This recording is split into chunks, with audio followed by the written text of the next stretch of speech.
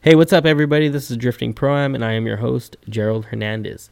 This week's guest is Spec D Pro-Am series up in Canada, Western Canada, to be more specific. Series director Sean Hardham is on. Not only does he direct the Spec D series, he actually also competed in the Drift League last year. So I kind of have him on. He's talking about Spec D, what they're doing, how they're doing it. We talk about the new rules a little bit, and then what he's going to be doing for himself as a driver next year as well. Thank you guys for listening, and I hope you enjoy the show. What's up, man? How's everything? It's going good. How about you? Not too See you bad. in the garage? See the car working? No, it's not working. Look at that thing. It's working on the car, doing stuff. Dude, I haven't touched it for a couple weeks. I've been so busy with like work and stuff, which Yeah, is fair kind of enough. good. You know, I got the stuff paid off that I needed to, so now I can start dumping money into my car again. Way it goes, right? And then Bills 1 week. Oh no, And cars the next. yeah, unfortunately, I wish it was the other way around. Yeah, right. Maybe someday. So a couple things we wanted to run over for today's show is, instead of me being all over the place, I'm going to try to keep it like the first half. We can talk about like Spec D, what you guys are doing, new rule Sure. changes, and then maybe after that we could segue into you and what you're doing with your life this year. Sounds good. We can do that. Did you get some questions on your Instagram and stuff? I sure did, and I got some decent ones this time, not asshole questions that I normally get. Not bad. I actually got quite a few too. So All right, cool. some all right. private messages. So You want to go ahead and start? Introduce yourself, sir, please. sure. So I'm Sean Hardham. I run the Spec D Pro 2 licensing series here in Western Canada. That's it. That's it. That's it. Uh, I sometimes try to drive too when I get a chance, when we can afford it. But That's right. you know how it goes. And then, so we'll just kind of jump right into it as far as like the Sure. new rule changes and stuff. You guys kind of implemented some of that stuff last year, if I'm not mistaken, correct? Yeah, so What did you we've been guys working. start with? So, well, last year we didn't change a bunch of rules. We just gave notice to our drivers that the new rules were coming in. So, Mhm. we let everybody know that we require Hans device and Halo seats, Yeah. anti-intrusion bars, drive shaft loop going into 2020 season, Okay. just so they weren't caught off guard. I mean, some of it is just where we are. We're in Canada, so it takes a little longer to get stuff. Not quite as easily sourced as our U.S. counterparts. So giving Yeah. guys a bit of lead time just made it. If you got to spend two grand to run in 2020, it's easier to do that if you know that all of 2019, right? Very true. Yeah. I wish they would have did that sooner, but like I knew the Halo was coming. That was the only thing I knew about. Yeah. See, and then they didn't mandate the Halo seat for the rest of the. It's not in the Pro-Am rule book issued from FD. It's recommended but not mandatory. Oh, really? Did I Halo miss that seats part? are mandatory in 2021. I'm sorry. I was talking about the Hans. Ignore me. Hans is mandatory, Yeah, okay. right? Okay, so Halo So seat is we mandatory just- next we're- year. Yeah, we're gonna run. We're leaving our rules the same in that we need to run. You want to run in the Spec D series, you got to have a Halo seat Mm-hmm. and a Hans device, just because one without the other, it's not quite as beneficial. And all of our guys kind of made the commitment and pre-ordered them before the actual final rule book was released. So, Okay. Well, stuff see. to say, hey, you bought a new seat, but you don't need it. So we run a lot of tracks with walls, or where we're throwing guys fast into a corner with, a wall at the end of it. So I just think it's safer in the end. You know? Yeah. And what did you guys know the suppression system was coming, or was that kind of like? That was a last minute thing for us, for Okay. the suppression system, for sure. So Do you guys have those But I up mean, there we- readily available, or you still got to order them from here? they're tough, man. They're tough to get. I bet. For sure. It is. It's something. Well, they're all made in the U.S., but they're tough across the border. So we're working on that. It'll be something, work in progress. I mean, we do have a little bit of leeway, just because FD knows that they're tough to come by, and it's it's not like you can just buy it at any of your auto parts stores. So we have a bit of time to work on that. So yeah, good. That makes sense. Because I know that they're not mandating it for round one of the Drift League. Right, because we had 90 days, 90 days from the end of February, I believe, to get it in or something like that. So we're good. Oh, 90 days from the end of February or January. It was the end of February, middle of February. It was, I don't know. We had time. So, I mean, it overlaps. Round one of the Drift League, I know, is inside of that. So, yeah, it's on March 7th. Yeah, that's right. Coming up soon. Like 2.5 weeks? Yeah, that's right. Yeah. So, are you ready? Are you? I'm not going to be driving the round one. No, okay. I just got. Yeah. Just curious. We're not. The car's probably there. I just can't get the time to come down and actually do it. Pretty sure my teammate at Daniel is going to be driving. He drives that blue FDR X7. I know you're talking about. Yeah. What are you guys' season shaping up to look like? Because didn't you guys change track this year? Yeah, we actually have a couple of new ones. So we're running. Wait, how many? We used to run a lot at our local track, so we did a lot. We ran 2 tracks last year only. Okay. And this year we're off to basically we're at 4 different tracks with one kind of a custom track that we're building as a what do you call it? As a fundraiser for our local food bank. So it's going to be a free event for anybody to come and watch. All you got to do is bring a food bank donation. So we're going to do that. I mean, that's supported by our local city as well. So that's it's cool. good. Kind of give guys a new place to run. With us running 2 different tracks, brand new this year, it's kind of evens up the playing field with lots of guys. If you're maybe not really good at a high speed track, we have one of the new tracks a little slower, more technical. So it'll be a good change up for sure. Oh, okay. Yeah. How many rounds are you guys doing? 4 rounds. And so we still do 4 rounds. What tracks are they held at? Like 1 through 4?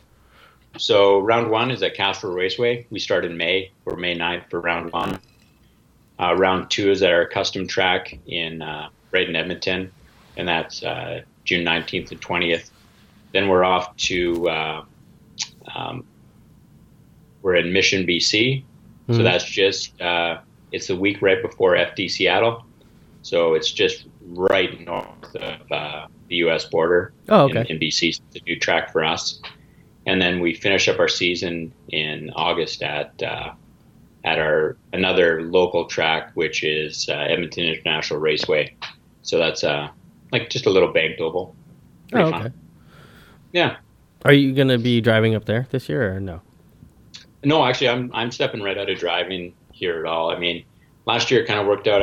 I drove quite a few demos, gave lots of ride-alongs, mm-hmm. but really didn't compete in the series. We just were, kind of there to support, take some of the, whether you do media ride-alongs or VIPs. That's kind of where we're still going to do that this year, but I'm actually going to jump into a role of judging. It's just, we felt like maybe our one of the areas that we wanted to do was take an experienced guy who's been around, I've drifted all over the U.S. and lots of places in Canada, talk a lot with FD judges, sat in a ton of drivers meetings. Mm-hmm. So thought it would be a good experience just to bring some of what I've learned and incorporate it into our drivers meeting, make it a little more, concise, give the guys a little bit more direction maybe of where we want to see the sport grow in Canada. Yeah. Yeah. You guys have like big turnouts at your guys' events? You guys get a lot of spectators and stuff? Yeah, we get roughly about 500 show up to our events, kind of per round. The big one's going to be obviously the free event. It's right in the heart of the city. With it being free, everyone will show up. And if you're within 2 miles of where we're holding it, you'll definitely hear it going on, and we got lots of advertising for that. So we're expecting about 2,500 people to show up to that one. So it should be a really good turnout. What the hell, man? That's fucking awesome. Yeah. How many drivers you guys got signed up? We usually run about a field of about 24. Okay. 20 to 24 show up. That's a And pretty we've solid actually number. been, yeah, we're good. We keep them all.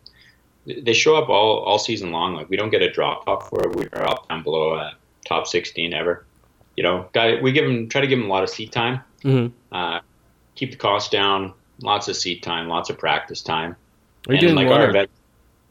What's that? Are you doing 1 or 2 day events? Just one day. Okay.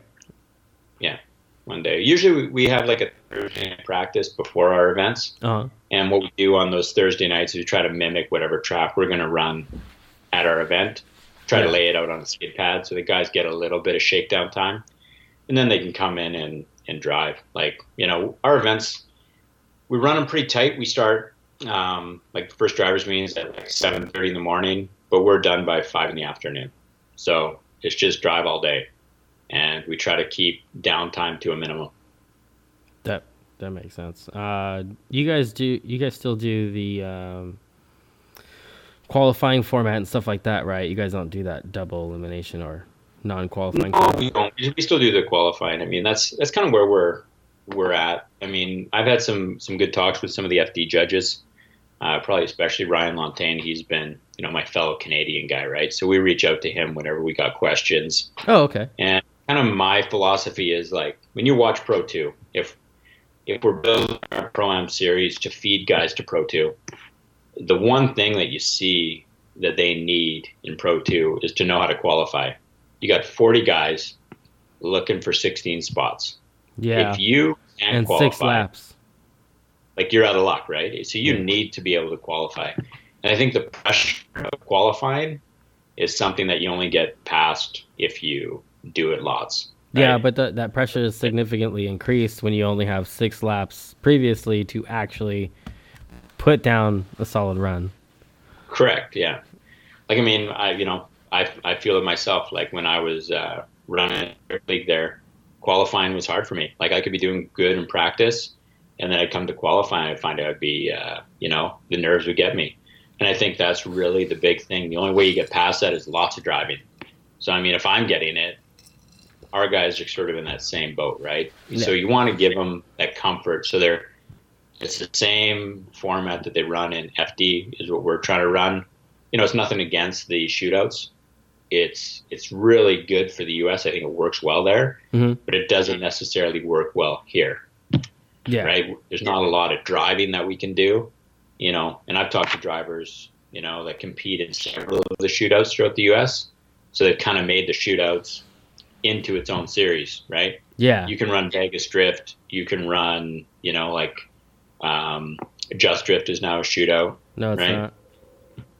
Last I heard, it was going to be a shootout style. Lone Star. Oh, Lone Star is? Yeah, Lone Star will do one shootout. Just Drift is still a 3-round series. Okay. Which I thought it was weird. I didn't understand why they didn't stick with 4. I think they do a double round, a double points round. So it gives them basically 4 rounds if you double the points on one of the rounds. Yeah, exactly. But, you know, you got, I don't know if Sonoma's doing one this year. I haven't heard anything yet. I know Vegas Drift is doing one at Vegas Speedway in October. Yeah. That's all I know. Yeah, I'm going to drive that one for sure. Yeah, I'd like to, but I don't know if I want to yet. Have you driven a Vegas Drift event?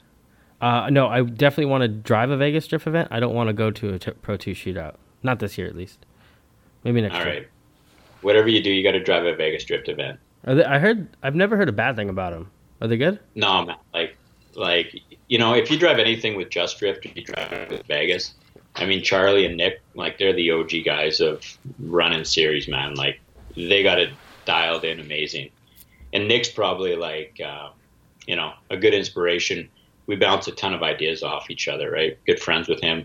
And he just got a great handle on the local scene and what drivers want. And he just does a great job at it. So we're gonna really run his shootout, trying to bring some other guys that maybe win our series, bring them down and try to run the shootout as well. Do nice. A versus US type deal. Yeah, it'd be cool. That can get real expensive real fast. It's fun, man. It's big, whatever. Be a good time. What else have you guys changed for this year, if anything at all, besides your tracks and the tech stuff? Have you guys decided to run things differently at all?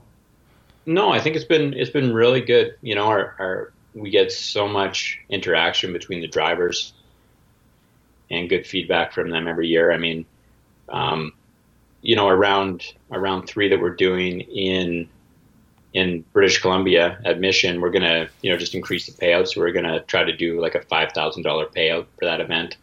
You know, Jesus. make it Make it worth entice their some people while. to come up. Right? We're Yeah. gonna try to get the FD guys to come and just represent. Going to talk to a few this coming week and see if we can't lock down a few of the guys. Oh, nice.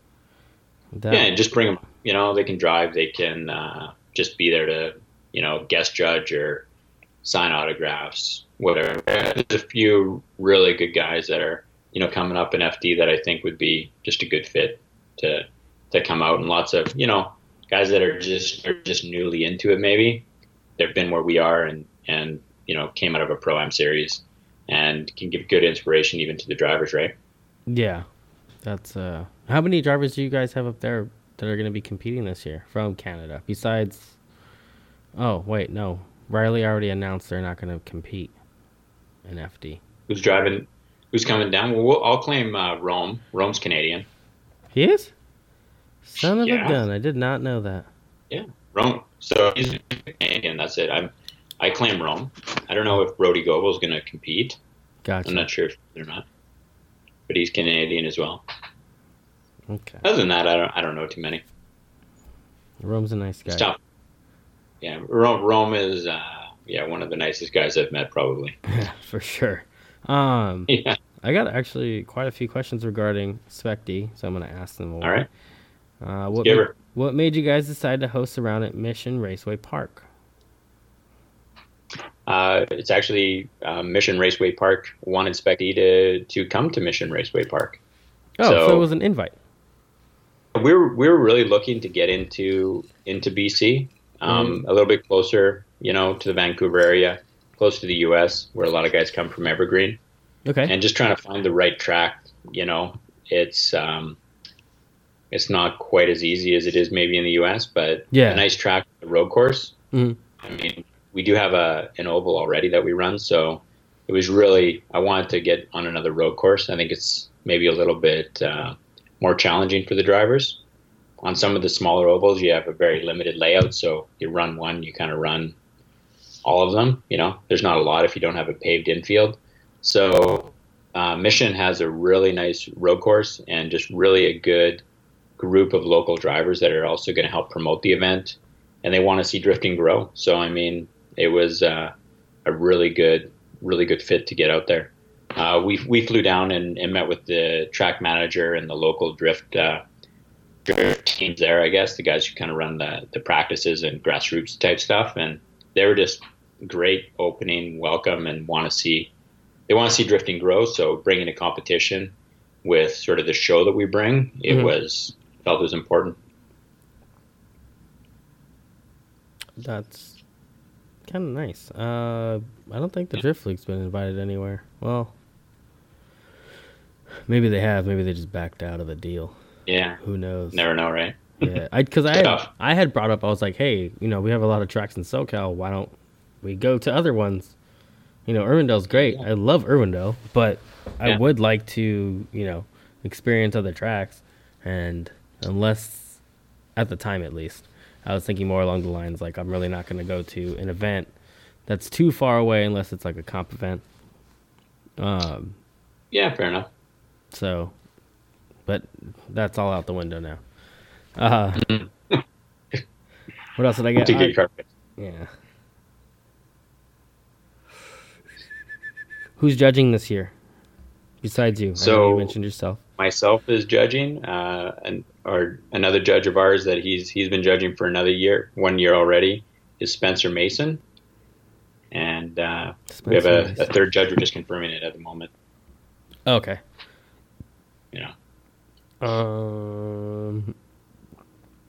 This is a really good question. The other two questions, the first one was asked by Poco Freeride, and the second one was asked by Ben Bro 94. Sorry, I forgot to say that. This question is by it's NATO. What do you see as something in a driver's program that is often overlooked, whether it be reliability or media? I don't know why he put that in parentheses. I don't know, but I know that guy. Nathan, he drives like a little BMW, runs some pretty good stuff.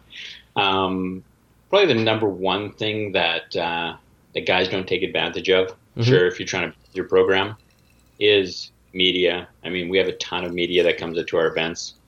We hire a video team to come out to each one of our rounds, do recaps, do driver profiles, whatever it is. I think it's just guys keeping up on their Instagram. I mean, as much as it is a drag, it just needs to be a habit that you got to keep fresh content out there. If that's what your goal is, right? Some guys don't have to, and they still have a huge following and a good fan base. But I mean, the really the fan base for drifting isn't as big as what it is for NASCAR or drag racing. Yeah. So we have to keep our content different and fresh, right? So that's probably the one main thing is the media. Reliability for sure. I mean, if you go someplace and you're trying to run a competition and your car doesn't run because you overcomplicated the build, you're just going to be out of luck. So you can spend all the time and money getting to the event and have the coolest looking car and all the great safety, some reliability issue that you haven't addressed, or it's a common problem with a specific chassis or specific motor setup, then that can just end your weekend. It can kill drifting for you as a driver, right? Yeah. So, definitely agree with that. And some of it is just finding the right platform that's going to work for you, and really, I don't know, you got to find that reliable package that works for you, something that you can understand. Like, I mean, I may be one that drives a rotary, and rotaries get a bad rap all over the place because they're not known as reliable. But for me, it's a challenge that I like. I find them to be a reliable motor if you maybe know how to handle them or know what to do with them or what power level you want to demand out of it. So for me, it's good, but maybe for other people it isn't, that are used to a different, style of motor, whether it's a V8. I mean, I hear from a ton of guys that V8s, 1Js, 2Js are really reliable. All they do is change the oil, run them all day. They're the greatest thing ever. I mean, if that's what you can get, and that's what you can build your car the first way like that, you're set. Yeah, good luck. Yeah, well. Yeah, that's kind of on the fence right now. Like, it's because I'm getting irritated that I'm not driving. I'm irritated that my car isn't ready to go. So it's like, do I just hold off a couple more months, or do I buy the quote-unquote affordable parts and then run into the fucking same issue later? But granted, the issue I did have was kind of my own fault for not, keeping up with it, but still. No, I don't know. It's like, fuck, what do I do? Yeah, a good friend of mine always says, right? Like, spend money on what you need to spend money on, and don't spend money on stuff that, isn't necessary. So, I mean, he's very much of the mindset, like, there's so many guys running, like, let's say it's going to be a 2J, and they say, you need X, Y, and Z parts, right? That's what you spend your money on. If everyone's already failed 20 times on the same part, well, take their failure and learn from it and spend the money on the part that they may recommend, and that's probably the biggest thing that I see. And I haven't seen a bunch of like really mechanical failures in our series, just because I think our average horsepower is around that 500 and below. So there's not a lot of guys trying to push over that. And, that's kind of the same number you hear from everybody. Like a stock 2J is good for around 500, rotary, V8s, like they're all kind of in that. You're at 500, you're still safe, and you're actually able to run them fairly reliable, right? Yeah, and drive the shit out of them with it. And that's right, and that's kind of what it takes. Yeah. So we'll see. I'll cross that bridge when I get there. I'll probably have the money, and then I'll just buy the expensive clutch first. So Well, that's it, right? And that's one of those key parts that you definitely need. yeah, that's one of the things you probably don't want to stump No, on, but I'm over here trying to because I want to drive my yeah, fucking no, car. yeah. Yeah. So it's a struggle. I still got to buy like a whole bunch of stuff for the motor. Well, not a whole bunch of stuff, but I still got to finish buying stuff for the motor. And then I decided to take it all apart and redo all the shitty fabrication work I did last year to try to make it better. So Well, that's good too. we're also in that. That's keeping me busy for right now because that stuff's cheap. It's just more time consuming than anything. Yeah, that's right. The $300 in metal ain't shit compared to the just alone the $1,200 clutch I'm trying to get. So, well, fair enough, right? just all the struggles. Yeah. Who's somebody to look out for coming from your series this year? Like, who's someone that kind of has been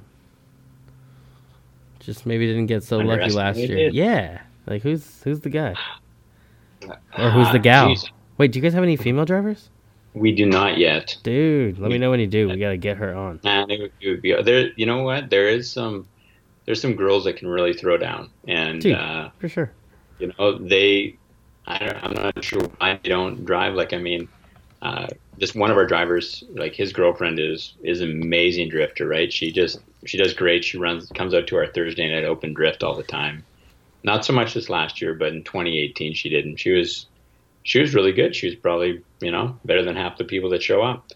I'm not sure. Maybe it's just not. I don't know what it is. What holds them back? I think it'd be great to see one. And if a girl doesn't come up soon, my daughter will drift when she's old enough. Yeah, when she's of age. What's your guys' age out there? Does she have to be like 16 or something? No, you can do like a minor form. You can be 13, 14, and you can still get in. You just need to be able to show that you can drive, right? Yeah, and then have insurance.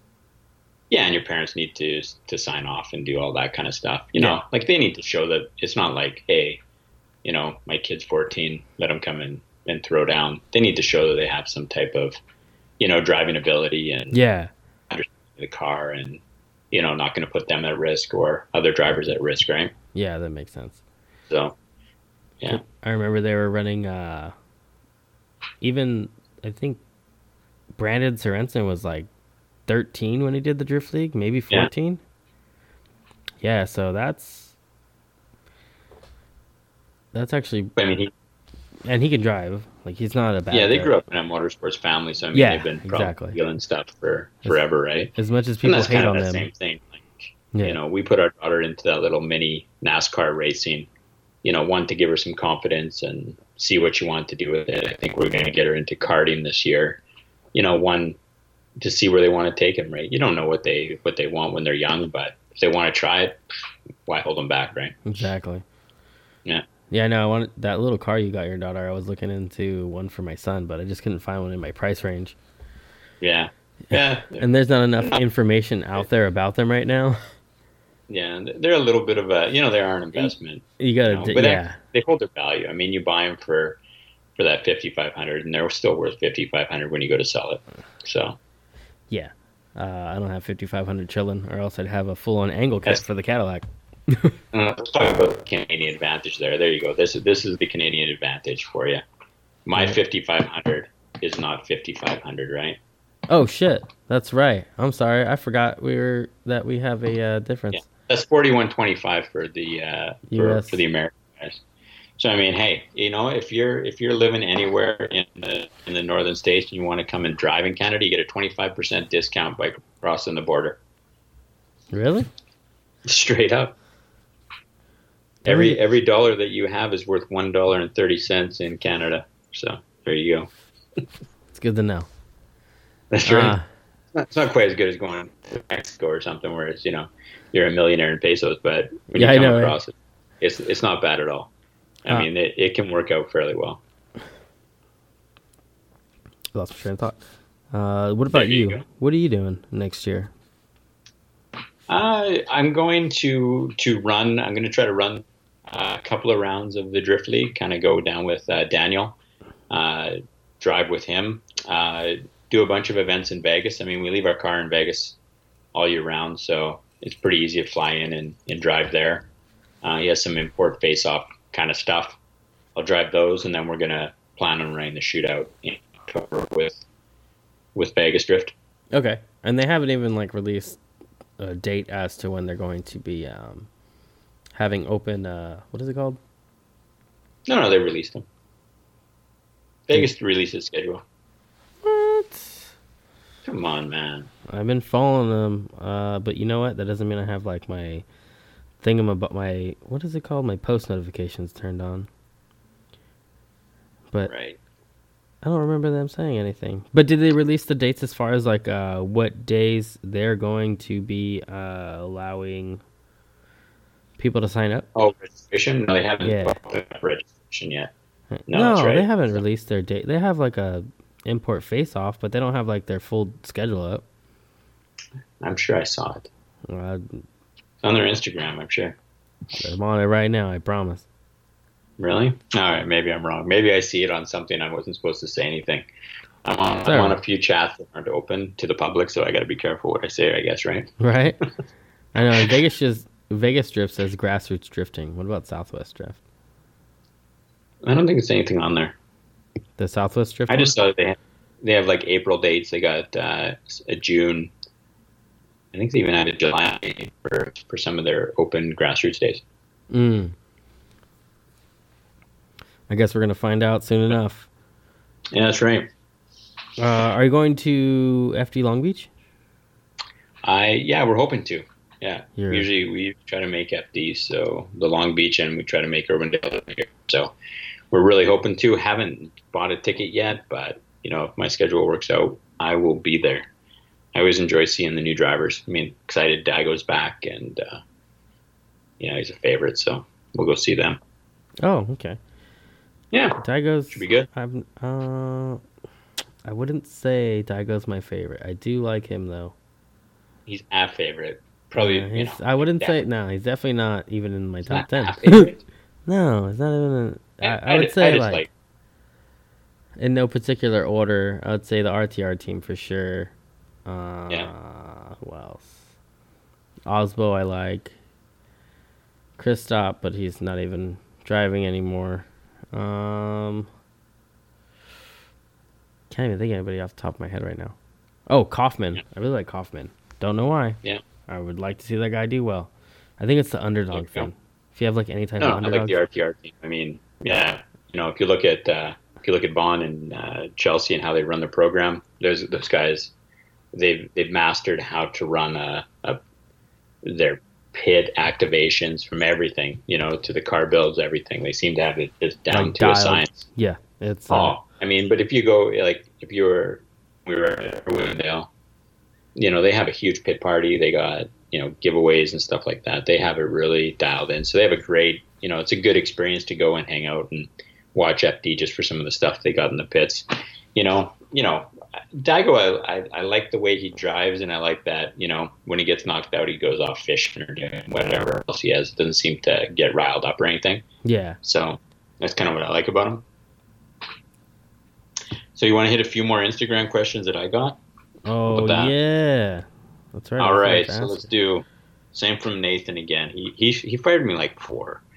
So he goes, with Pro being more of an investment, what are some things a driver should consider or ask themselves before making the jump? Right. Jeez, I guess, can you afford it?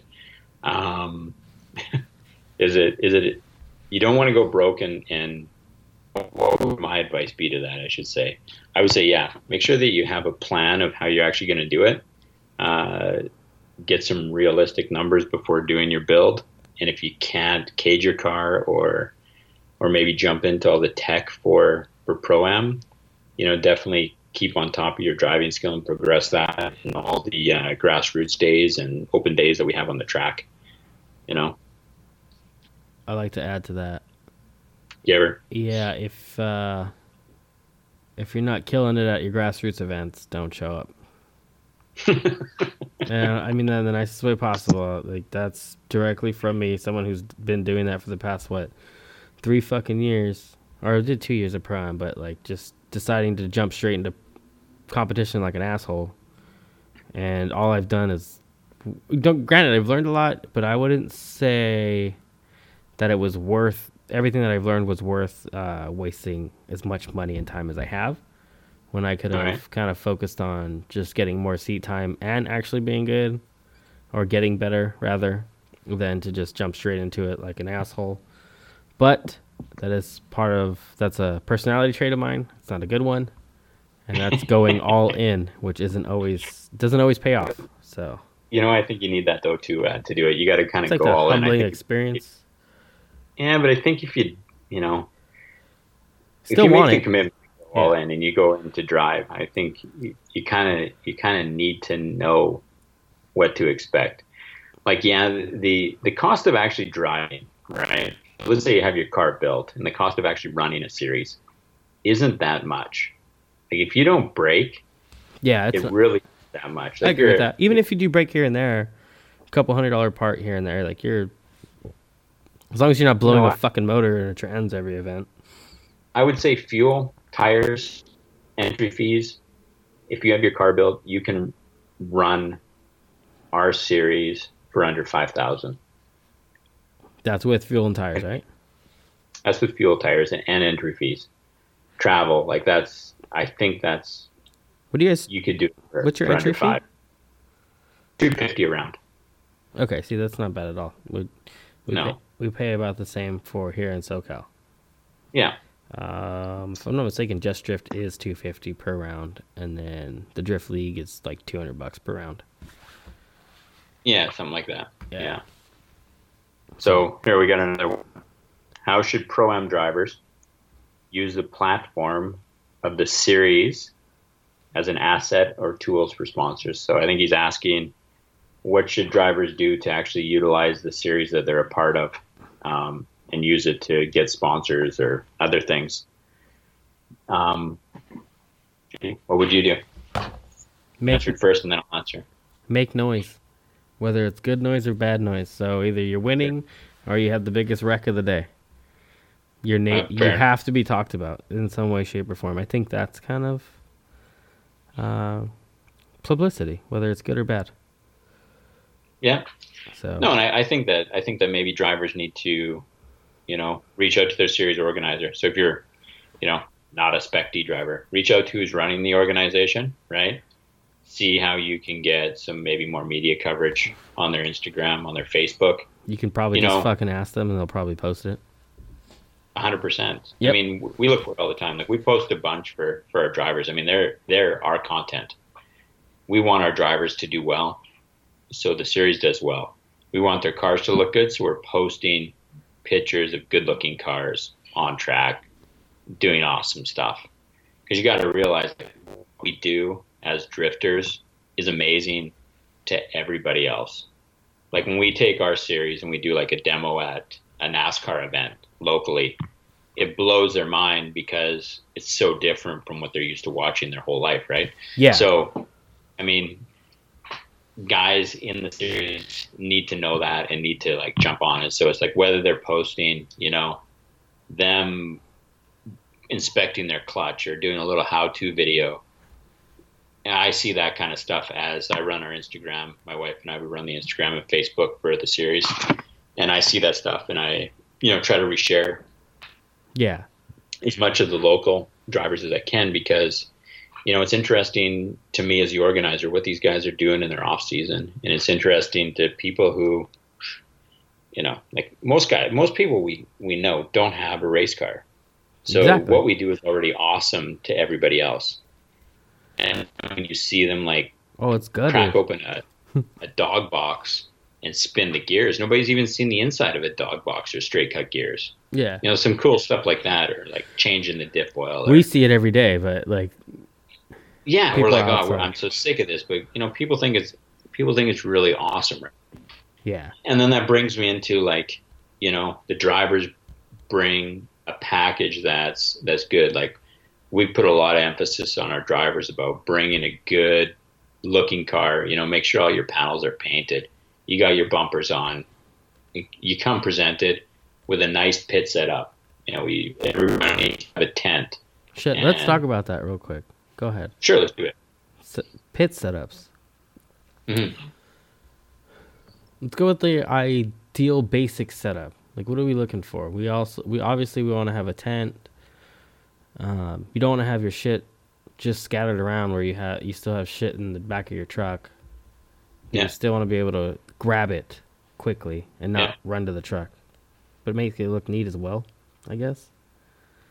For sure. Like that's what we ask. We ask people to. We usually design our pits so that their trailers are behind where their tent is, so they can leave, tools and jacks and stuff like that. But like where your car is backed under your tent, we provide all the drivers with like a banner that hangs on their tent, so car number and driver's name, so that people can put a face to the car and the driver, so they know who it is. And what we try to do is, keep your pits looking nice, because it is a fan interactive sport. Yep. Right. So we run a very much like an open pit setup. So, and with our tight time frame, we don't have a lot of track breaks, but when we do, the drivers are right in their pits, meeting fans, the stands are right by where we pit the cars all the time. So, I mean, that's the show aspect that we're really building as a series, is to make it fan interaction, right? Yeah. So whereas I run most of the, interaction with the drivers, registration, drivers meeting, all that kind of stuff, that's more my focus. And my wife really works on the fan interaction. She looks after all the merchandise and, make sure we got a nice tent for our merch area, make sure that, people got food and like access to food at the track, so that the fans come, right, and enjoy their time when they're there. Very much, family oriented. And I guess, that brings in another guy was saying, like, in my Instagram feed, was saying like the approachability of our drift drivers isn't like any other motorsport, where it's still maybe so new that, like, I've seen 90% of the drivers I talk to are interested in telling me about their setup, or interested in giving me a hand or helping me out or something like that. So we really try to make sure our drivers come prepared with like hero cards or t-shirts to sell, so they can, represent themselves and their sponsors as best they can. And our fans go away like, wow, I got a picture in a race car, or I'm at, my favorite drift driver from my local series, and really trying to take it to that level where, these guys have put all of their time, effort, and, all of their free money into building a car. And we want to give them a great place to showcase that. Yeah. So our show is really, it's show centered. We're more about the show, I guess, than, more than anything else. We want the fans to have a good interaction with it. We don't leave them sit long. So, I mean, we open our gates at 11 and we're like in qualifying, and by 1 o'clock we're on track competing top 16. Holy shit. What time do you guys get there? No, like we start at 7:30 in the morning. Okay. What time does track hot? Track's hot at 8:30. Okay. So you're getting about 4 hours of practice on 24 drivers. Half of them show up unprepared. Half of them show up unprepared, so they're still in the pits for the first practice. No, you know what? We don't do like 1 or 2 practices. At 8, if we do practice start at 8:30, it's tandem at 8:30. Oh, okay. So you're driving tandem 8:30, and our guys are actually. We don't get many people that show up like unprepared. They're ready to roll. The hell's wrong with you, SoCal? You're the only pro-am events I've been to. Get it together. There's some guys that don't, right? I mean, we open the track Friday night, so you can come to the track Friday night and set up. Dude, my best friend's notorious for that. Yeah. Yeah, Andrew Atala, he'll fucking show up like, he's like, hang on, I gotta mount tires and I gotta do an alignment. Oh, he's like, hey, I gotta bleed the coolant system and the power steering. That's right. I gotta change my transmission real quick. Yeah, he'll do it. Or he'll be up till like 6 in the morning, get an hour of sleep, and then head to the track. We get a few guys that show up like Friday night, and they're doing that. They're changing a diff or something. But we make the track open to them Friday so they can come get set up. Oh, okay. Get a good night's sleep, right, and then you're ready to roll. Dude, I'd love for the Drift League to do that. If we can roll in on Fridays. Yeah. have it all set up? Our tracks are pretty good though. They let us do that. I mean, we travel out. They're kind of the same like that. Mm-hmm. There's a few that maybe you can't stay the night, but we don't start as early. So when we do our Wetaskiwin event, which is our final round this year, I mean, the track doesn't even get hot till noon. So it's more of a night event. So, you're starting at noon instead of 8 a.m. But we try to really do 4 hours of continuous practice. We don't really do a break. Our judges are out on the line for most of the practice, talking to the driver, working on the line, telling them what they need to do, or we're adjusting the track. So that's kind of where our goal is get them as much seat time as they can, because nobody wants to have paid $250 to sit in a driver's meeting with me if they don't need to. They're there to drive, have fun, and you don't, even if you don't qualify, right? So if we have 24 guys that show up, we got 8 that are qualifying for top 16.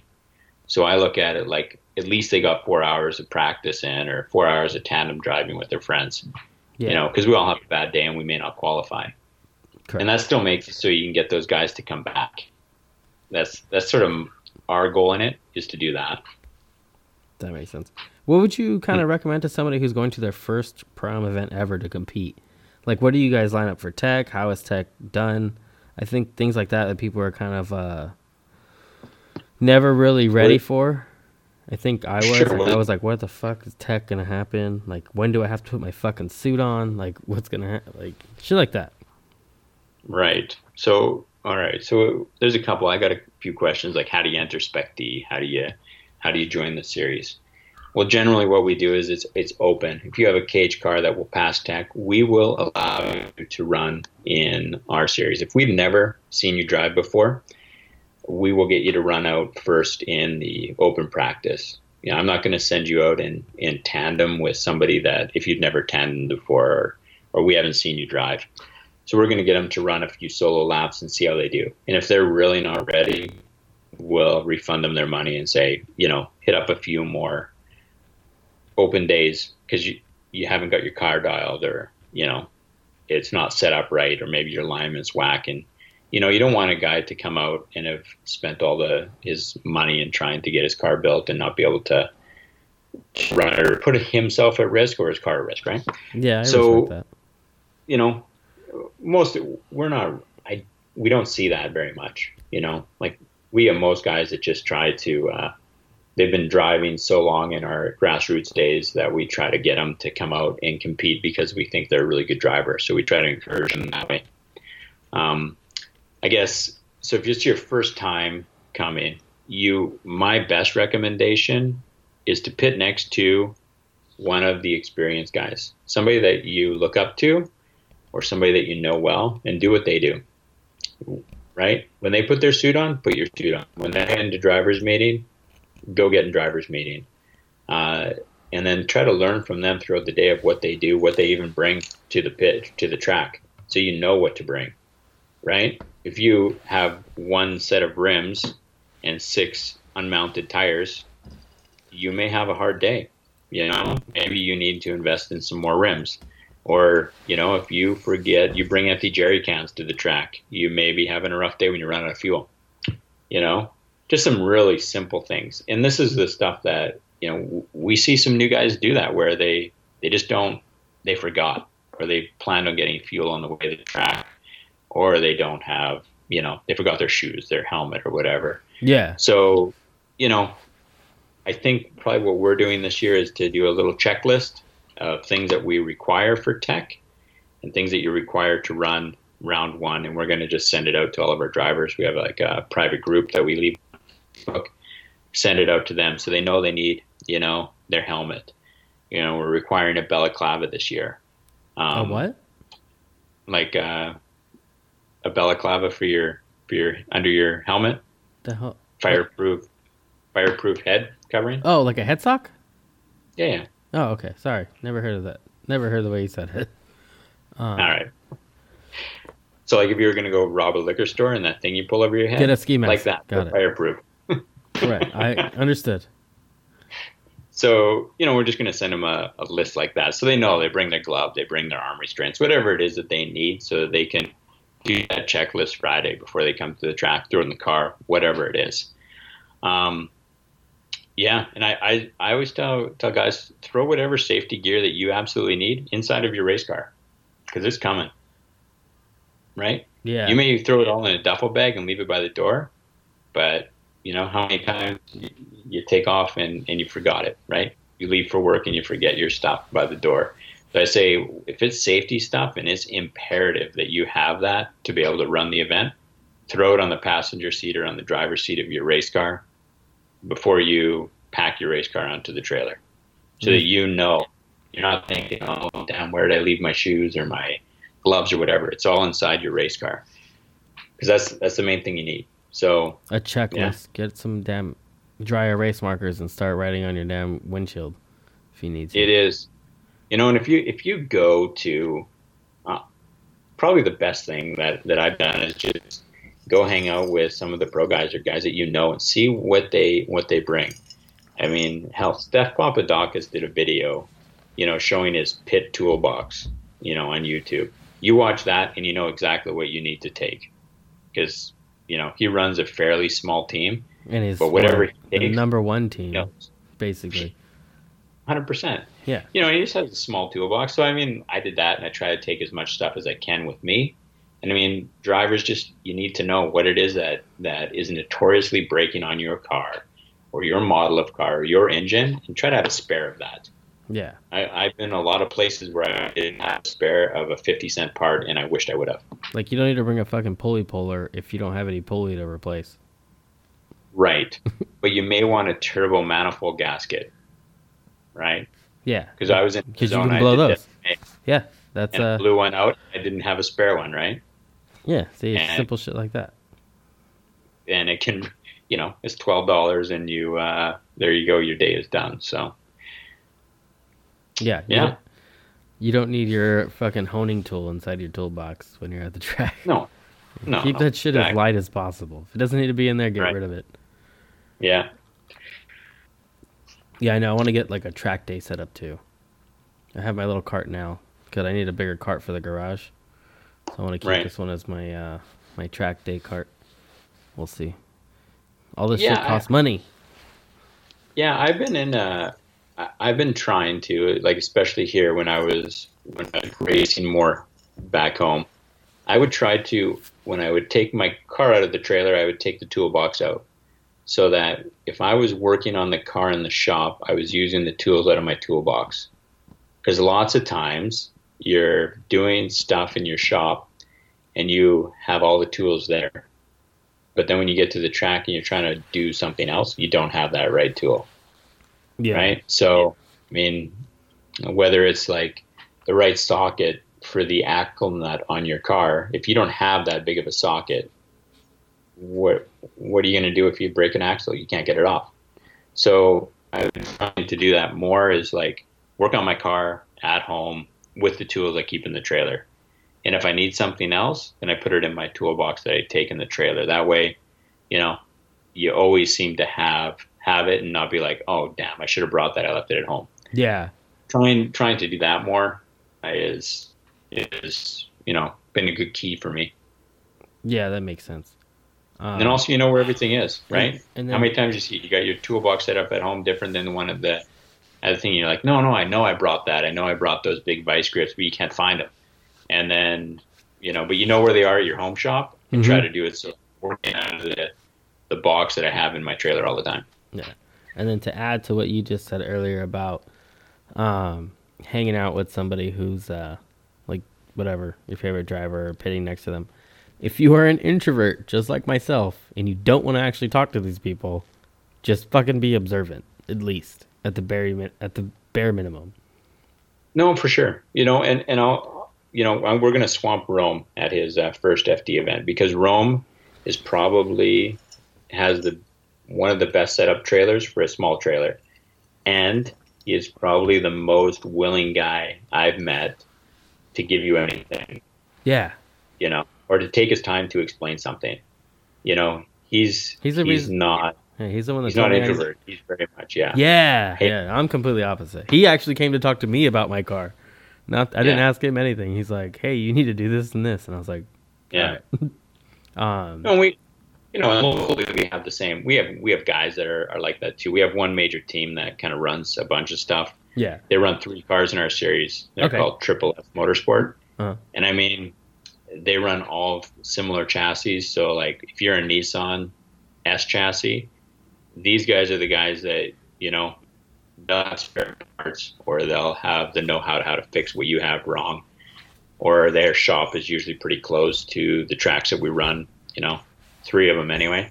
So Yeah. I mean, we got a lot of guys that are similar to that, where everyone's down to help, and if somebody's running a similar chassis to you, it makes sense to be by them, or they're running the same motor as you. And I do that actually as an organizer when we're drawing up our pit layout. So we don't actually just like let you run wherever you want when you show up to our event. We mark out on a map where you pit, and then we mark it on the concrete. So when you show up, you know where your pit stall is. And I try to put teammates together, or good friends together, or guys running similar chassis. That So makes if I know sense. 2 guys I like in that. S14s with V8s, I try to put them together In the same because area, yeah. or chances are, right, or they're on the same team for tires or whatever sponsors they might have, right? We try to put them together so that, one, they can help each other, combined, right? Maybe they have an idea. You put an inexperienced guy with somebody with lots of experience, it's going to give them maybe a hand if they're having a problem with a new swap or something, right? Mm-hmm. Yeah. I wish. Damn. You should throw that idea at Rathina. So it only works for me. Like, and don't take it like, I No, learn a lot from it. it makes a lot of sense. No, I'm allowed to like fucking other idea, someone else's idea more than another person's. Shit, I lost my train of thought. Oh, with you and your car, is that why you teamed up with Daniel? 100%. That's it. It worked out well for me. One, Daniel's like, local to Southern California, so he knows where to get the parts that I may not know because I'm not from down there. Yeah. So he has all the line on like, hey, yeah, I got this, you got that. And I had more experience driving the RX-7, so I helped him with, setup and maybe geometry of how we run our suspension and, just setting the car up to make it drift easier. And I think that helped him as well. It's been a good partnership. I mean, and it helps. We're good friends too, so it makes it easier to work together. That's right, because he didn't compete last year, right? He just spectated. No, he was just helping me. I mean, but he's that guy. Like, you don't meet many people like that. Like, if we were both running the same Drift League event, like we're both competing, and my car broke and I needed a part, he would take it off his car to give it to me, and he would park and watch me run. I really respect that. That's the guy he is. But he hasn't driven a lot, huh? He hasn't driven that chassis a lot. Dude, man, he's been driving for a long time. Like, I drove with him back in Vegas Drift like 8 years ago. Okay. It shows up on my Facebook memories that we were both driving FC RX-7s back in the day. And he has a lot of experience in that. But I think from what I see, he enjoys the building process maybe more than the driving process. He is more excited to finish something on my car and watch me drive than what he'll do it for his own car. That makes sense. I can see that. Yeah, no, that makes total sense because you get like a sense of satisfaction from it. When you, like, I do. Yeah, and he'll take theories of what he works on his car and he'll test them. He does a lot of like Willow days where he just drives to Willow Springs, drives a day practicing, testing out something like maybe a theory he has on, and whatever setup or a knuckle spec or alignment that he's trying to run. And he goes and tests it, and if it works, great. And if it doesn't work, he comes back and tries it again. And if it works, great. He always tries to pass that along to myself or my car. Okay. We do a lot of like, brainstorming, and we're working now more to, get common parts that both of the cars run, and so that one, you're just not inventorying twice everything. We can share parts and Yeah. kind of have that going, right? So if I don't have it, hopefully he does, and if he doesn't, hopefully I do. Yeah, that makes sense. Yeah, I'm not teaming up with anybody ever in a Cadillac. So Well, never know. Time to change out of the Cadillac. Get a Corvette. Come on. Get a BMW. No, not gonna. The BMW is not gonna. I will definitely get a Corvette before a BMW. I had one. No, Was but not a fan. look, you have the LS motor, so I mean, it's the same thing. It's my same theory that we try to run when we're setting up our series. We want, like, I never want anybody to come to one of my rounds and drive and break, and have a bad experience, right? We're all about trying to keep our driver experience as good as our fan experience. Number one thing, we want guys to have fun, right? Like this is not a life, like a career for anybody in our series. Everyone has a full-time job, just like everybody, that you and I both drive with. They all got full-time jobs. Nobody's making a living off the drifting, right? So if you're coming, and spending all that time and effort making it out to one of my events, I want to make sure that you're having a good time and that you felt like you got at least good seat time. And if you broke, at least you had a good time. Or you learned something. Yeah, and we try to encourage that. I mean, we've had guys that have hit the wall in practice and, they can't get their car fixed. And, those are we've had some of them where they, they throw on a safety vest and they go, my car's broke. I'm here. What can I do to help? Out on track, picking up pylons, encouraging the other drivers, right? So I see that as like, it's a win for me as an organizer in that, like, there's such a camaraderie between our drivers that, it makes a great experience. Oh, definitely. And it's not always there. Like, for round one, I'm actually going to be pitting for Sean Murtha. Oh, Sean Murtha. Speaking of Sean Murtha. I'm not that old, man. Like Sean said, I was so excited to listen to the podcast last week, and I was like, and he's like that old guy, right? He knows my RX-7, right? He knows I drove with them in Arizona. He knows some old guy drives it. Like some dude. Yeah, he knows some old guy has it. Yeah, and he's like, and I'm like, what? Well, he's talking about me?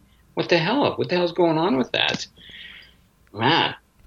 He did that. One of the questions was he did ask how old you were, and I was like, I don't know. That's a good question. Well, I'm 45 this year. I turned 45 this year. Dude, he's gonna fucking call you an old guy. You should have lied. Yeah. Like, no, I'm just kidding. I swear, I was listening to it in my truck. I was listening to the podcast, and I was excited to hear my name. And I was like, damn, okay, I remember driving with this guy. This cool. He remembers my car. And then just a totally rude-ass comment about being an old guy. Yeah, it was an old guy. And I was like, what the hell happened here? I looked in the mirror in the truck, and I go, do I look that old? Maybe I think it was the RV that throws people off. They think I'm like snowbirding. Dude, it is the fucking RV for sure. You look fucking retired. I got like an 8-year-old daughter. We just it's the only way to go because you I don't know, you just can't do anything else. Yeah. You can't stay in a hotel with a race car and all that crap, right? So I have. It's not comfortable. You don't sleep well. No, but it's tough though. It's tough to bring all the stuff that you need. Yeah. I mean, honestly, I do it because it's miserable to be at the track for your family if they are really not. Like, look at the Drift League. You start at 6:30 in the morning. They don't want to fucking be out of there. No, right. I 100% agree with that. Having a damn RV, that'd be the legit setup. Well, here I saw Chelsea Denova at when we were in Arizona at Desert Mayhem, and he told me that he got the same setup. He was stoked on his little. He has a camper in the back of his 1-ton, and he pulls his trailer around. He goes, "It's the best thing ever." Oh yeah, I would definitely do that. So, I'd rock the shit out of that. Sure, yeah. Yeah, there's nothing wrong with that. Awesome. No. Because then you could kind of go inside and be comfortable. Oh, it's more, and I'm really, it's more for my wife and daughter that it gives them a place that they're not just sitting in the hot ass sun all day, bleachers or lawn chairs underneath the tent, and not even hot. When last year at Drift League, it was pouring rain. Yeah, I remember that. Yeah, it was cold. It was a miserable day. I wonder if it's gonna rain again this year. I'm not You had a driving it. long season though. Huh?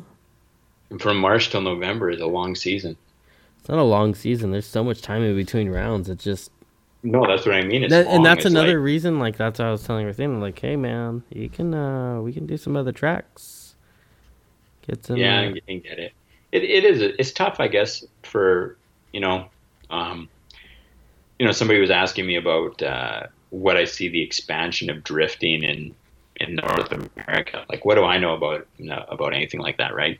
So, but I see like the growth of drifting in Canada, and I see it as it's something huge. Like, I mean, I give you a little example. So there's the Motorsports Hall of Fame Okay. now recognizes drifting as one of their motorsports, whereas before it was predominantly drag racing or like oval dirt track style racing. Yeah, but now drifting has that foothold with the history. It's been around for what, about 20 years competitively in the U.S. Not exactly 20 years. All those didn't get. Yeah. Yeah, so, but like, yeah. Sorry, none of those got recognized their fucking first year. Inductee, we have our first inductee for drifting this year into the Hall of Fame. And who is that? Conroy Ganson. Oh, that's your guys' Hall of Fame. Okay. We have like the Canadian Motorsports Hall of Fame. He's the first inductee underneath the drifting headline into the Hall of Fame. So, I mean, I see that as like, it's being recognized by, the people who run, the Motorsports Hall of Fame. They're recognizing drifting as a major motorsport, which is good, and to have conversations with people in that community that know what it is and see it as a growth, and we see it. We're always biased because we're the drifting community, so it's easy for us to say, oh no, like it's a growth sport, it's the only one growing.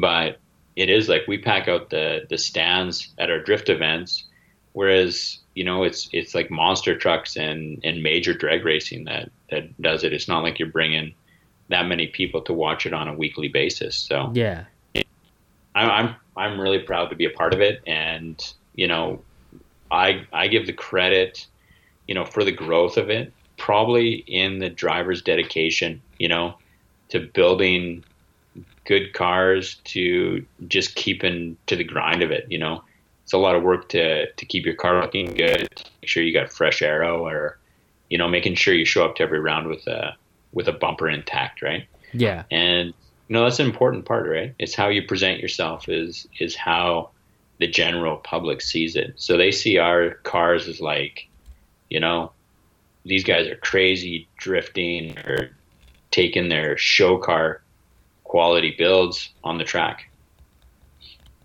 Yeah, that's the part I've been skimping out on. It just has a Cadillac emblem, so people are like, "Oh, wow." Well, I mean, you got the demographic of what 50 plus men. Yeah, pretty much. Yes. So all I guess 50-year-old dudes looking for a sugar daddy, by the way, to pay for this. So if you're interested, I guess that's going to be my main thing, according to Sean. I might as well come. Oh, that's right. I need a teammate, so you should do it. I'm just about old enough. I know. I need to get an angle kit. I've talked to a few people. I've gotten some pricing, but Jesus, this is shit expensive. Yeah, it's tough. I mean, we're on the FDs. We're still running just cut knuckles and. Yeah, but they make stuff for you guys. Yeah, but we still run cut knuckles. There isn't a ton of stuff that's really good for us guys. Yeah, mine's fucked. I reached out to another person recently, so hopefully I get them on the show, and then that also knows how to do that fun stuff with angle kits, and I can I don't know, make something happen eventually. Because I'm not the only one who wants a kit, but I don't think enough people are gonna buy the kit unless it's actually readily available, as opposed to them paying ahead of time to have it developed. Okay. So, which seems to be my biggest issue right now. People are like, "Oh, let me know how much it's going to cost." I'm like, I don't know, like $2,500 bucks. Let's call it tops. There is other Cadillacs is running an FT, so they must run an angle kit. They are not the same. Oh. It's like putting the 350Z Wise Fab on your 240, or vice versa, or putting a 240 Wise Fab on your 350Z. It's not going to work. Yeah, it's tough. Yeah. So what about your Knuckles? Who's your guy? DriftKnuckles.com or whatever? Yeah, they're okay. You know, they give you something. It's not. I think I gave him. I don't know. I feel like I really wanted to take the car to him and let him do his thing, but it didn't happen. And I really wish he would have let me bring the car in and let him like do it correctly, so he could actually get all the measurements right. Not that they're wrong, but I think he would have been able to get more out of it. Yeah, still, I think, not necessarily more angle, just better. Like, even if it's just like better geometry overall, it's not. Yeah. It's not great. I'll tell you that right now. I'm not even trying to be an asshole. No, so okay, if we're looking at giving advice to guys running, their Pro-Am series or whatever, number one, I'd say too, like the best you can do if it's your first event, make sure your car is dialed for setup. I mean, or you know how to set up your car. If you don't know how to set up your car, find somebody who does and hire them to do it. Or talk to. It really is so much talking to somebody that has a similar chassis in every way to you, and if they have success with their car, find out what they're doing for setup and do it. So, whether it's spring rate, whether it's like how stiff are your shocks in the back, what sway bars are you running? Yeah. How much toe in do you run in the rear? How much toe out do you run on the front? Because you can take a car with low angle and, you can kind of cheat it so it looks like you have more angle or drive with more angle than you do just by setting, your Ackerman or your toe out. Yeah. So there's ways around it. I mean, you don't need to go buy Wise Fab, and you don't need to go buy the most expensive 3-way adjustable coilovers that you can to drift your car properly. I mean, you can go to any Adams Motorsports track, right? And you can see guys with a $700 350Z with stock suspension, and they're killing it. Yeah, but it might be some little, right? So then that's what you need to be looking at is like find what it takes to make the car so you can drive it successfully. I mean, if you're going out to every, we'll use ours every Thursday night open drift, and you're spinning out all the time, you need to find that way that it's something in the setup of that car that's making it so it's hard to drive. It needs to be easy to drive for you. Yeah. And guaranteed, we all know somebody that's driving something that we've done. I mean, you're not the only one with that, that chassis or that specific suspension. It may not be the same chassis, but the suspension setup, whether it's, your McPherson or upper lower control arms, whatever it is that you have, double wishbone, whatever it is, find somebody with the same car, same rough weight, and then build the car so it handles like theirs does. It can be something as simple as like, there's a ton of different theories on spring rates. Yeah, which mine are probably shit. So we'll see how that works out because I ordered some softer ones. So sure, I hope it works. Yeah, but I mean, it really just depends on how the car handles with that, how you like the feel of it. So like, for me on mine, like I don't run power steering still in my car. What? But I run a soft. Yeah, no. But you may notice I never have a power steering failure that puts me into the wall. Oh, I'm going to tell John you said that. That was more for you, buddy. Wasn't it your power steering that failed? No, that was John's. I broke an axle.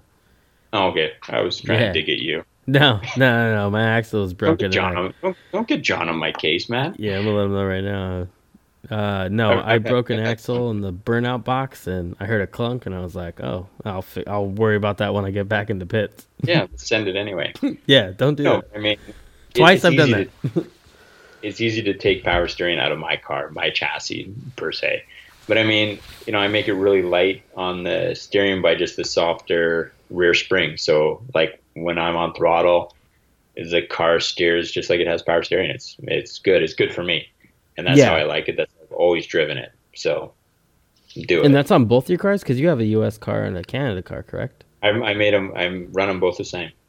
Okay. So I try to run the same spring rates so they handle the same. So we got both cars basically the same, that they run the same. And I mean, we did that with Daniel's car as well. So he drove mine and he goes, "Man, your car drives so nice and it's easy to drive." And I said, "Okay, like all of my stuff that I have on my car, just let's put it on yours. Let's get it done." So he would just put a softer spring on his car all the way around, same sway bar, and it makes the car handle very much the same as what mine does. And have your cars ever been together? What do you mean? Have they Me and ever Daniel? been? No, no, no. Both of your cars. Have they ever seen the same fucking? They used to run them. We used to run them up here together. Oh, okay. Yeah, I live up in Canada. It was driven by a friend of mine. Oh, okay. Not Yeah, we used to have all the same livery, everything. not the dude that was on Zestino, right? Yeah, we were all on Zestino. It's the same guy that's getting into the Hall of Fame. Conroy Ganson used to drive Oh the shit! car we have in Canada. Like, oh, the car, your car, current car. Got it. Yeah. In Canada. Yeah, so I bought it from him last year when I brought my car down to the States. Zestino still working with you guys out there? Yeah, Zestino's still rolling. Yeah, you bet. Okay. Yeah, So I we do haven't Zestino Yeah, I up haven't. here, Good. and then we do Valino in the U.S. in Vegas. Actually, Nick Dizon, who runs Vegas Drift, is the distributor and for Western United States. Oh, nice. Yeah, So I haven't he's heard the anything guy about them. Not like For Valino? Yeah, I haven't heard shit. Like, just at least no one's like, not as much as I heard like when Zestino came out. No, Zestino had a big splash, but I mean, I think maybe it was just too big, too fast. It's Yeah, it's a lot I of could money see that. to get into tires. I mean, Valino's big. They have a huge following in Japan, huge success in FD Japan, right? Correct. So, I mean, it made sense for us to bring him in down there. So I know like Nick, who runs Vegas Drift, is a distributor for, United States on the West Coast. So it works out well for him. He, easy guy to get a hold of and has a hookup on all the Valino stuff there. So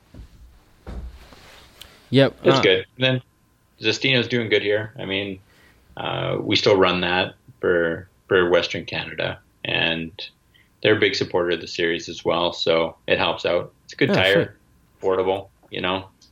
Yeah, like right now we're hearing like a lot of noise from Kenda tires. Mm-hmm. They're supposed to be making a 255. I haven't heard anything about Accelera. They're supposed to be like a Pro-Am supporter too, but I haven't heard shit about them making a 255. Yeah, with that. No, so yeah, if you look at the tire rule, like maybe that's newer. Or what we'll be trying to enforce a little more is the 255 tire rule, or it's actually like a 260 millimeter tire. Okay, so where is that fucking measured from? Do you know for sure? You'll find it in the rule book under tires. It'll show you how you measure it. I know where the rule. I know where where that says where it's stated in the rule book, but it says like per FD tool or some shit like that. Okay, so there is an FD tool that you buy. So all the Pro-Am series have the FD tool. So technically, And if my basically- fucking sidewall says 265, but it falls under the 260, You're good to run it. Yeah. That's what I need to know. I need to find. You're that. fine. I need to find that damn tire. Or that So- that roller. Do you know? Well- Can you at least tell us how it works? Is it by what's on the treadwear, like what's putting down on the track? No, it's actually like you measure it off of the track. So it's when the car is level on the ground, Uh-huh. and then there's a measurement of how far up the tread you go, and you measure it there. So when the tires sit flat on the ground, the car's flat on the ground, you measure it like I think it's 3 inches up the rear of the tire, and you put the tool on, and it's just basically a slide ruler that goes on. That's what I figured. And you just measure it, and it needs to be 260 millimeter or below. So there are a ton of tires that are under 260 mil that are marked 265, 35, 18.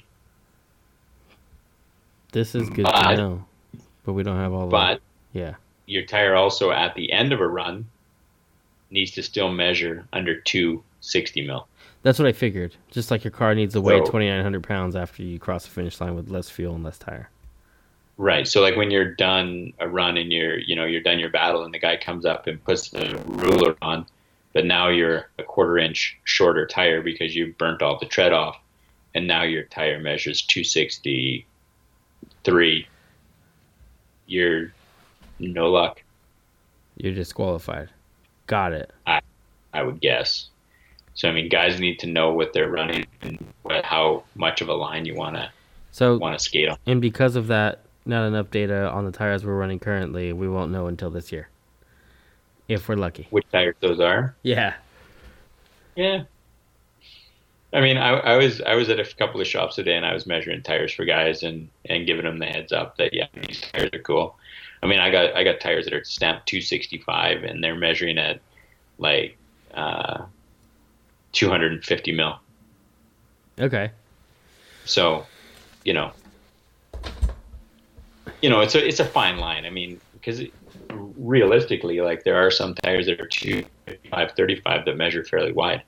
I don't think any of them that I've seen so far measure over 260, but some measure pretty wide. Yeah, see, I need to find out about these Milestars I have, which I'm not even sure if I'm going to run them. You put a Milestar on the rim, put the car on the ground, and you can see the measurement where the measurement is taken in the rule book. It'll show you where the measurement is taken from. What? I have to look it up again because I haven't seen it.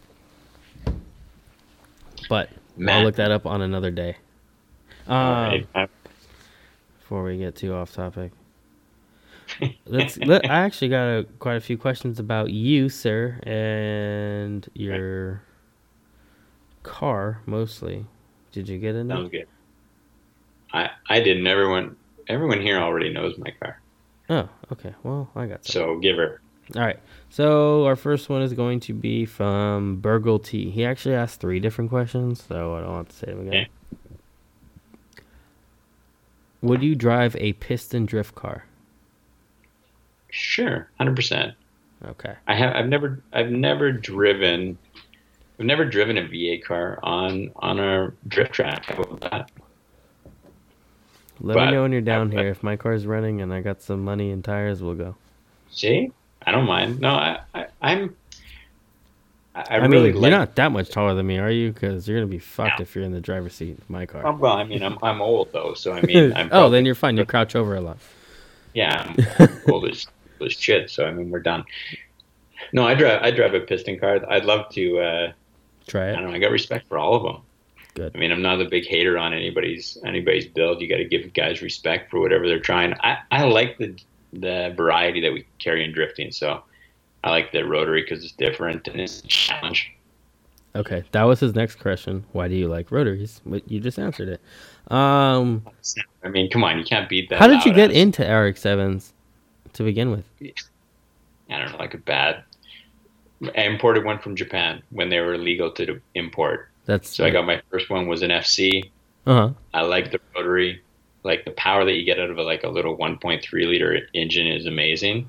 Hmm. And then, met a good friend of mine, Conroy. He builds arguably the best motor that anybody's run. We got 9 years out of one motor. How do you beat that? Jesus. And it's all been racing. So it's all drift racing or it's been road race. Did you and just that's say all drift racing? drifting or racing. It was a road race car, went into drifting. You already said drift racing. You ruined it for both of us. You ever hear somebody say that? My mom. That's what my Yeah, mom actually, calls it. My mom tells her friends that I go drift racing. Drifter racing. Yeah. I call it drifter. He's a drift racer. I was like, don't, Mom, just Drift don't even tell your racing. friends anything, please. I got another question from the Wild Malcolm. How Okay. did you get into drifting? Do you have any advice for people who want to get into drifting? I got into drifting because I was doing autocross at the same track that they were doing drift. So we finished autocross. The drifters came out and were started doing like their open drifting, and I was like, all right, that's what I got to be doing. It's way more fun than running around pylons, chasing a time. So that was it. Got my my RX-7 and started driving that at the track. Nice. Advice for getting into drifting: get a good, reliable rear-wheel drive car that doesn't break the bank. Man, come on. Good luck. A good, reliable one. I honestly would say any BMW 3 Series, Yeah, Is that's for sure. For sure. right? Or, I mean, don't or a Cadillac. or a Cadillac or a Corvette, anything that's You're not you know, you're not getting a Corvette for cheap. You get a dirt cheap Cadillac. you can still get Corvettes that aren't too bad. Now, okay, you watch Drift Week, right? Matt Field and his I did not. street legal, I fucking love that his car. street legal Corvette That's looks a- like he had. That's basically a Pro-Am car. Well, I know, whatever. It looks like a blast. Dude, I I love mean- that fucking thing. I don't even like Corvettes. I'd say anything like a BMW is probably Best bet right now. Yeah. it's the best bang for your buck. Affordability, aftermarket support, affordability, All right, well, data, we have people that come out and affordability. drift like AMG, like the AMG 63 Mercedes. Don't do it. Stupid They drive idea. it. Why not? It's Brand new car. It all works on warranty. It's great. So they come out and drive that. We With the get cage a bunch in of it? new Mustangs. No cage. These are guys just coming out on Thursday no, nights. no. We're just- talking about people. Oh, okay. Well, yeah, he did. He asked about getting into drifting, not competing necessarily. That's right. If you want to compete, I'm not sure I would recommend. See, BMW guys seem to have a bunch of problems with like pedals and transmission stuff like that. What do If you you're mean? doing a swap, like you're swapping a Yeah. V8 into it. Well, like I just read a lot of the message boards that Like the I'm- ZF Trans kind of has an issue. I've heard. Yeah, When you start stepping up your power. Yeah, I get it. yeah, you know. So yeah, I guess that takes you into what's the best thing to invest in. BMW How about a LS BMW LS or with 2J. a dog box Pick one. is probably the best bang for your buck. You don't need a Get a dog dog box. You can get a Muncie. Actually, get a dog box. I don't want you driving up my fucking transmission prices. Do you know what? Wait for 2 years and get a dog box because When now NASCAR is requiring It's the all- sequential. there should be a bunch for cheap. You know, but I don't no, think good they'll be cheap. transmission. I think they're going to hold their value because now all the Pro-Am guys No, are going to you know- want one. Yeah, fair enough. Yeah, There's a especially lot with of us. Though. we have RTS who makes the sequential now Mhm. that bolts in exactly where your dog box would go. So Yep. they're still going to Wasn't retain that? Yeah, there's a few guys running. I think Matt Field's running one. now. Who Yes. else is going to be running one? Ryan Literal, I believe, if he hasn't been running it already. I saw something today about them making one for a Dodge Charger, not Dodge Charger, excuse me, a Dodge Viper V10. Oh, okay. So maybe Who do we know Kearney- that drifts a Dodge for V10? Kearney, Yeah, Carnegie, that's, Carnegie, however you pronounce his name. yeah. Yeah, he might be doing. I don't even know if he's coming back. I haven't heard him say anything about FPs. Well, is Rome running the new sequential? I think he's been on it. If not, he is Oh, running. so he has the Yeah, I think 6X, whatever. I believe so. Yeah. Yeah, he's gone through Rick for all of his drivetrain stuff, if I'm not mistaken. No, that's who I got. I got my my dog box through Rick too. You got a dog box and what? Both my cars have dog boxes I hate you. Come on, man. I just got an imitation dog box. Or No. maybe you have an imitation Muncie. Who knows? No, my FD that I have in the States has a dog box in it. It's well, the real reason behind why you can go to that in my setup is because now you can use all the GM parts like a clutch. Yeah. Oh So I shit, you buy can? well, I use the like a Tilton 7.25 inch triple plate. Use NASCAR stuff. You guys just have? Oh shit, must be. Yeah. Oh wait, you run that small of a clutch? You haven't had any problems? No, we change the discs usually every time we pull the trans. And how often is that? I don't know. Well, usually a season. I'll pull it every season. Okay, that's not terrible. good. And then at your That's power good. level, which is what, like roughly 500-ish? Yeah. Okay, then No, it's not that's bad. different. It's not like, because I've heard a lot of things about like the heat, that they don't take heat as well. Since No. it's a lot smaller. I get it, but we'll see. Yeah. No, I'm pretty hard on the clutch, I think, and it's been good. It hasn't let me down. I mean that combination of trying, driveline definitely when you're getting into the pro-am level is one that's going to take a beating. Like you can drift at a grassroots day and really hardly on the clutch, but when you're trying to chase somebody in tandem, I find I'm on the clutch a lot more.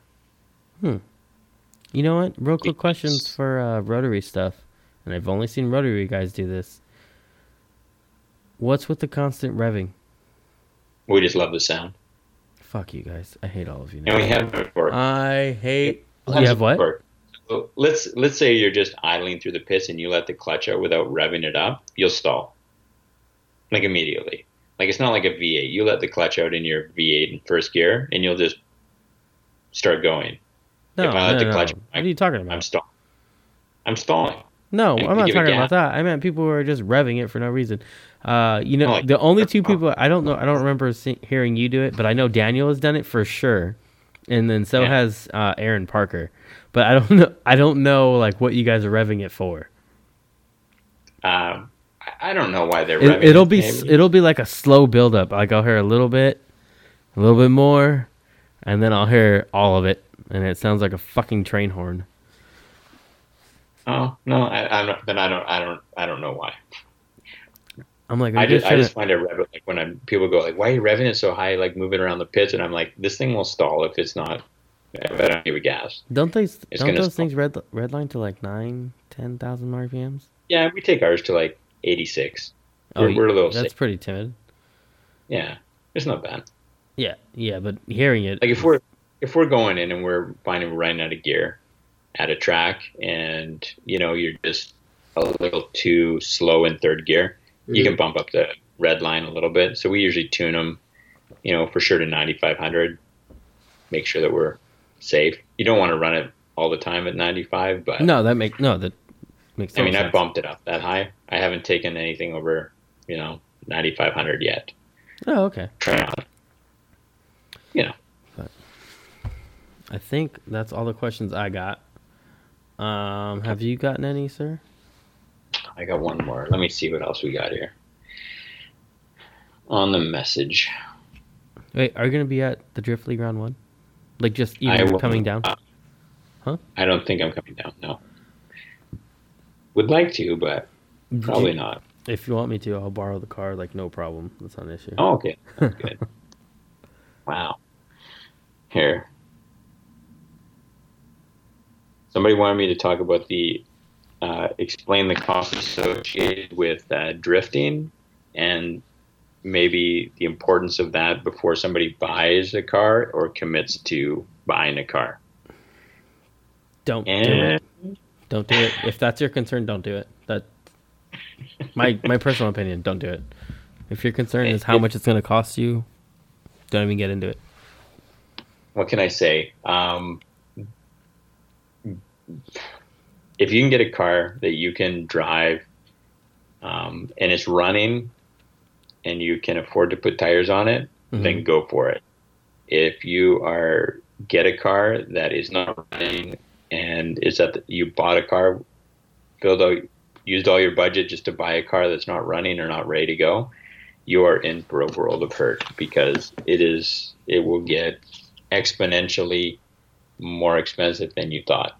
Yeah. That that comes down to a couple of things. Is that not everybody's entitled to a drift car either, or a race car for that fact, right? Just because you're a young male living in North America doesn't mean that you have to have a race car. So, it's not for everybody. It takes a lot of time. Get into yoga. Yeah, yoga is cheap. Yeah, comparatively. That's right. And, yeah, I guess. But, I don't like the stories of hearing guys get into a car, they dump, 20 grand into it, and they got to sell it for, pennies on the dollar because they couldn't afford it. Yeah, so that's the part I don't understand either. Like, what did you get the 20 grand to begin with? Like, I have a day job. I know obviously I have disposable income. But every single dollar that doesn't go towards a bill or whatever my son needs goes to the car. Like, I don't have a savings. I don't know what your situation is like, but I know plenty of other drivers who are in the same predicament. Like, they don't have a savings. They dump everything that they earn into their car, just as much as I do. Obviously, some people are more financially responsible, is the best way to put it. They kind of have like a little cushion in case shit happens. Some of us don't, and I am one of them. So right. So I see. You can see a lot of guys that come out weekly. They have a great time in their car and they decide they're going to jump into the next level, but then you don't see them drive for another year because one, they can't afford it. So I'm not sure. It's like any motorsport. It's going to be expensive, and it's going to be more expensive than you think it is, and probably more expensive than you tell anybody that you spent on it. Yeah. But if you can cage a car, if you can keep your power level reasonable, you can still drift affordably. Like I say, if you can get let's say you get a BMW that drifts and it drives well for you, still running stock transmission, roughly in the stock power, but you have it, able to drift and you're having a good time with that, stick with that. Stick with that. And then, if you can afford the $1,000 for a cage, put a cage in it. Number one thing you need. That's what you guys are paying for a cage? Yeah, we got guys for that, sort of some sponsor price for $1,200, $1,000. Canadian, right? Yeah. So that's like $900. Yeah. So it would be cheaper for me to drive my fucking car up there, get it caged, go pick it up later, and drive it back. We have yeah. I understand that that's a sponsored deal. I get that. That's what but even if it's not, I mean, like, you can get a full top of the line cage for in that $2,500 Canadian range. So you're still in that $1,800, and you're like, everything's perfect. Yeah, I know there's a guy down here who does it for that little bit of dollars, and he's actually a really good fabricator. He's never been on the show, and I don't think he would like me to just throw his information out there like that, so I won't. All right, but we have a local guy. There's like, hey, hit two local shops. If you're looking to save $1, hit this guy up. Yeah, if you are looking for a cage in Western Canada, I know two guys that are amazing. Send me a message. I will give you their name and contact info.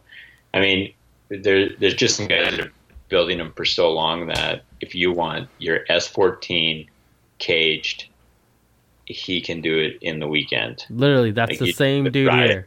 And for like dirt cheap. But it's probably some of the nicest welding I've seen. Yeah, it's the same.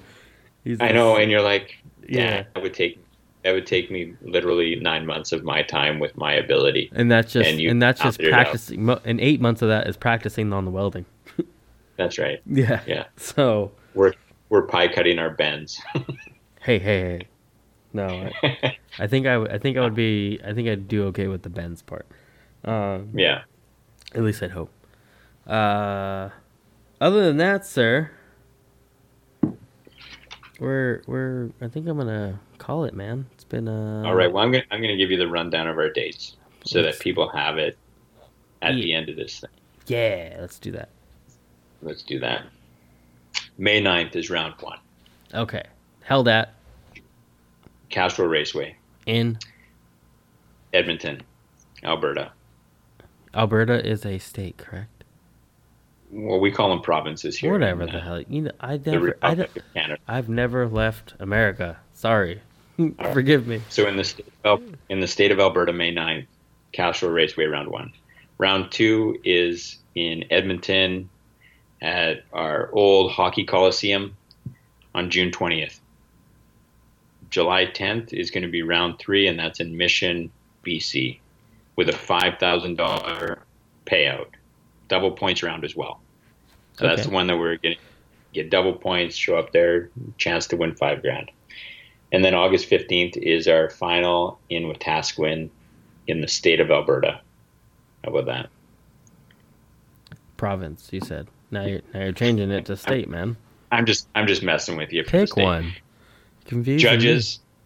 Judges are myself, and then we got Spencer Mason, and we got Devin Horsley that we will announce today as our third judge. He is a long-time drifter, kind of one of the OG guys of drifting in Western Canada.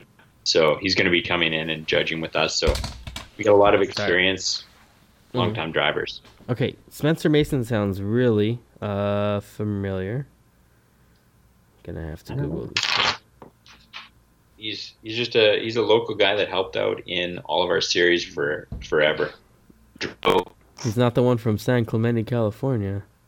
No, he's a local guy, mechanic, and has an S13 that he drove for a long time, and basically ran like our Thursday night open practices since he was like 16 years old. So he's just been around drifting a bunch, and a big fan of it. So he's just a straight guy, knows what he wants to see, and is a good judge. Got to train him up. And then are you competing at all this year? I know you said you're missing out on round 1. We didn't get into what you're actually doing. I'm sorry. So, I'm going to be trying to hit a couple of rounds of the Drift League, and I'm going to hit the shootout for Vegas Drift. Okay. So that's about it. So I'm going to be at round 4 for sure. I really want to run a shootout to see how they run. I'm also in the same boat with you. So I kind of want, I'm not going to, but I really want to. But if the money's in my account, I know I'll fucking pay for it. And I need to see how it works to understand how it all goes. So I really want to drive it. And I think we're going to try to incorporate that as some sort of a prize for our series, that if you win, we're going to try to help out and get a few of our local guys to come down and drive in Vegas Drift, so we can get, at least 4 to 5 Canadian drivers down there. You know what? Maybe I'll run down there and then at least cover it and kind of have a podcast for it, as opposed to competing in it, which I don't think, which I hope I don't have the money for when the time comes available. Because if not, I'll fucking buy it. I'll register. If I have the money, I'll fucking register. You need to reach out to Nick Dazon. You got to get him on your podcast. He is, I don't know. He's the gentleman that runs it, correct? Right. Nick what? Nick Dazon. Nick Dazon. I'm gonna have to look his ass up too. Yeah. I bet some people who know who he is why don't you fucking know who he is? You have a podcast. That's probably what everybody is thinking. You don't know who Nick is? How do you spell his last name? Dizon. Nicholas. You got it. Found him. Yeah. He's the man. Okay. He's like first OG of drift series in the United States. Cool. I have to put real good questions together because I don't want to get him on here and be an asshole who's unprepared. Nah. Oh, he's super chill, dude. He's a dog person. Got it. I heard you like dogs. You want to come on a podcast? And then we'll go from there. Oh, I have seen his page before. Okay, so couple rounds. What couple rounds are those? 3 and 4, 2 and 4. You said a couple rounds at the Drift League. We consider here in America, 2 is a couple. Sorry, I didn't know if you knew that. I would like to do like 2, 3, and 4, but if not, maybe 3 and 4. Yeah, as much as I said I'm not going to compete this year, I'm pretty fucking sure that my car's going to be ready for round 2, and I'm going to show my dumb ass up. Well, I can take the heat now because I bought like a cool suit too. I bought a cool suit. Those RJ had this cool things suit. are fucking phenomenal. Okay, well I bought a cool suit. I haven't got it yet because RJ still has it, so I bought it from him. Yeah. Yeah. Yeah. My buddy Andrew made mine. Yeah. Mine is the prototype, so it leaks a little, but ain't nothing a hose clamp can't fix. Right. So It's just a rare. I got you. no, he epoxied the pump on the inside, and then Oh, it came so- out. It fell off, so I just threw a hose clamp on for right now, and I was like, well, when it rusts, we'll replace it with another one Yeah. since it sits in Worked water the out. whole time. But alrighty, man. I think I'm gonna call it here. It's been an All right. hour and 40 minutes ish. Thank you for coming on. Yeah, you Best bet. of luck Good next chat, year. buddy. Awesome. I would love to have you on again at the end of the year, just to see what the hell you guys did over there at Spec D, who won, and all that fun stuff. Hey, you know Sounds what? good, man. Real quick question before Yo. we finish. There, I had somebody hit me up recently. It's called the 881 Crew. Right? You heard of them? I heard of them. Yeah. Do they compete in your series? One of them does currently, and 2 guys are going to compete in our Pro-Am series this year. It's a group of 4 guys, I believe, that are kind of doing all their media and marketing together. And they have a good program going. So they have 2 guys that are running the Pro-Am series, and then we also do a fun series, which is called Bro-Am. And 2 guys are running in that. So Bro-Am is a lot less tech. You don't need a cage. You don't need, Oh, okay, cool. all the stuff. You don't need a suit. You can just come and have a good time. So it's kind of like, good experience if you like fun competition. So yeah, no, the 881 Crew is at a city called Fort McMurray, really far northern Alberta, big oil sands town. And these guys have just decided that they're running as a group of 4 guys, sharing marketing, sharing sponsorships, everything. So it's been a good success for them. That's cool. Yeah. Their friend who does the actual runs their Instagram page doesn't even drive apparently. No, he's just helping manage the team basically. Yeah, and he's the one I talked to. I'm like, I like you, man. You're cool. I was like, what if I don't like those guys? Yeah, he's Not a really that I'm good not guy. going to. Yeah, he was No, cool no. though. I was like, we can do that episode with all of your friends as long as you are on it. 'Cause Yeah, I don't that want would be awesome. Yeah. So we'll have that Nope. sometime towards the end of next month. I got some cool guests coming on. Actually got another guy tomorrow. I double booked this week like an asshole. Nice. Yeah, not nice. Cause guess who's not sleeping? Mitchell McGarvey. He's actually going to be competing this year in Spec D, I believe. Oh, really? Okay, cool. He drives the 350Z, first year in Pro-Am, if I'm not mistaken. So I'll have Mitchell him. better hit me up. I haven't heard from him. If you want to get into Spec D, you just go to the website and email me. I get you hooked up. Tell you what you need. Yeah, I'm probably fucking wrong too. Sorry. He might have Stop. just said something about doing something else. Who knows? All right. Yeah. Fair enough, man. Again, man, thank you, sir. Have a good night. You bet. Thanks. The best to you and the family. Have a good one. Bye. I'll do. Later.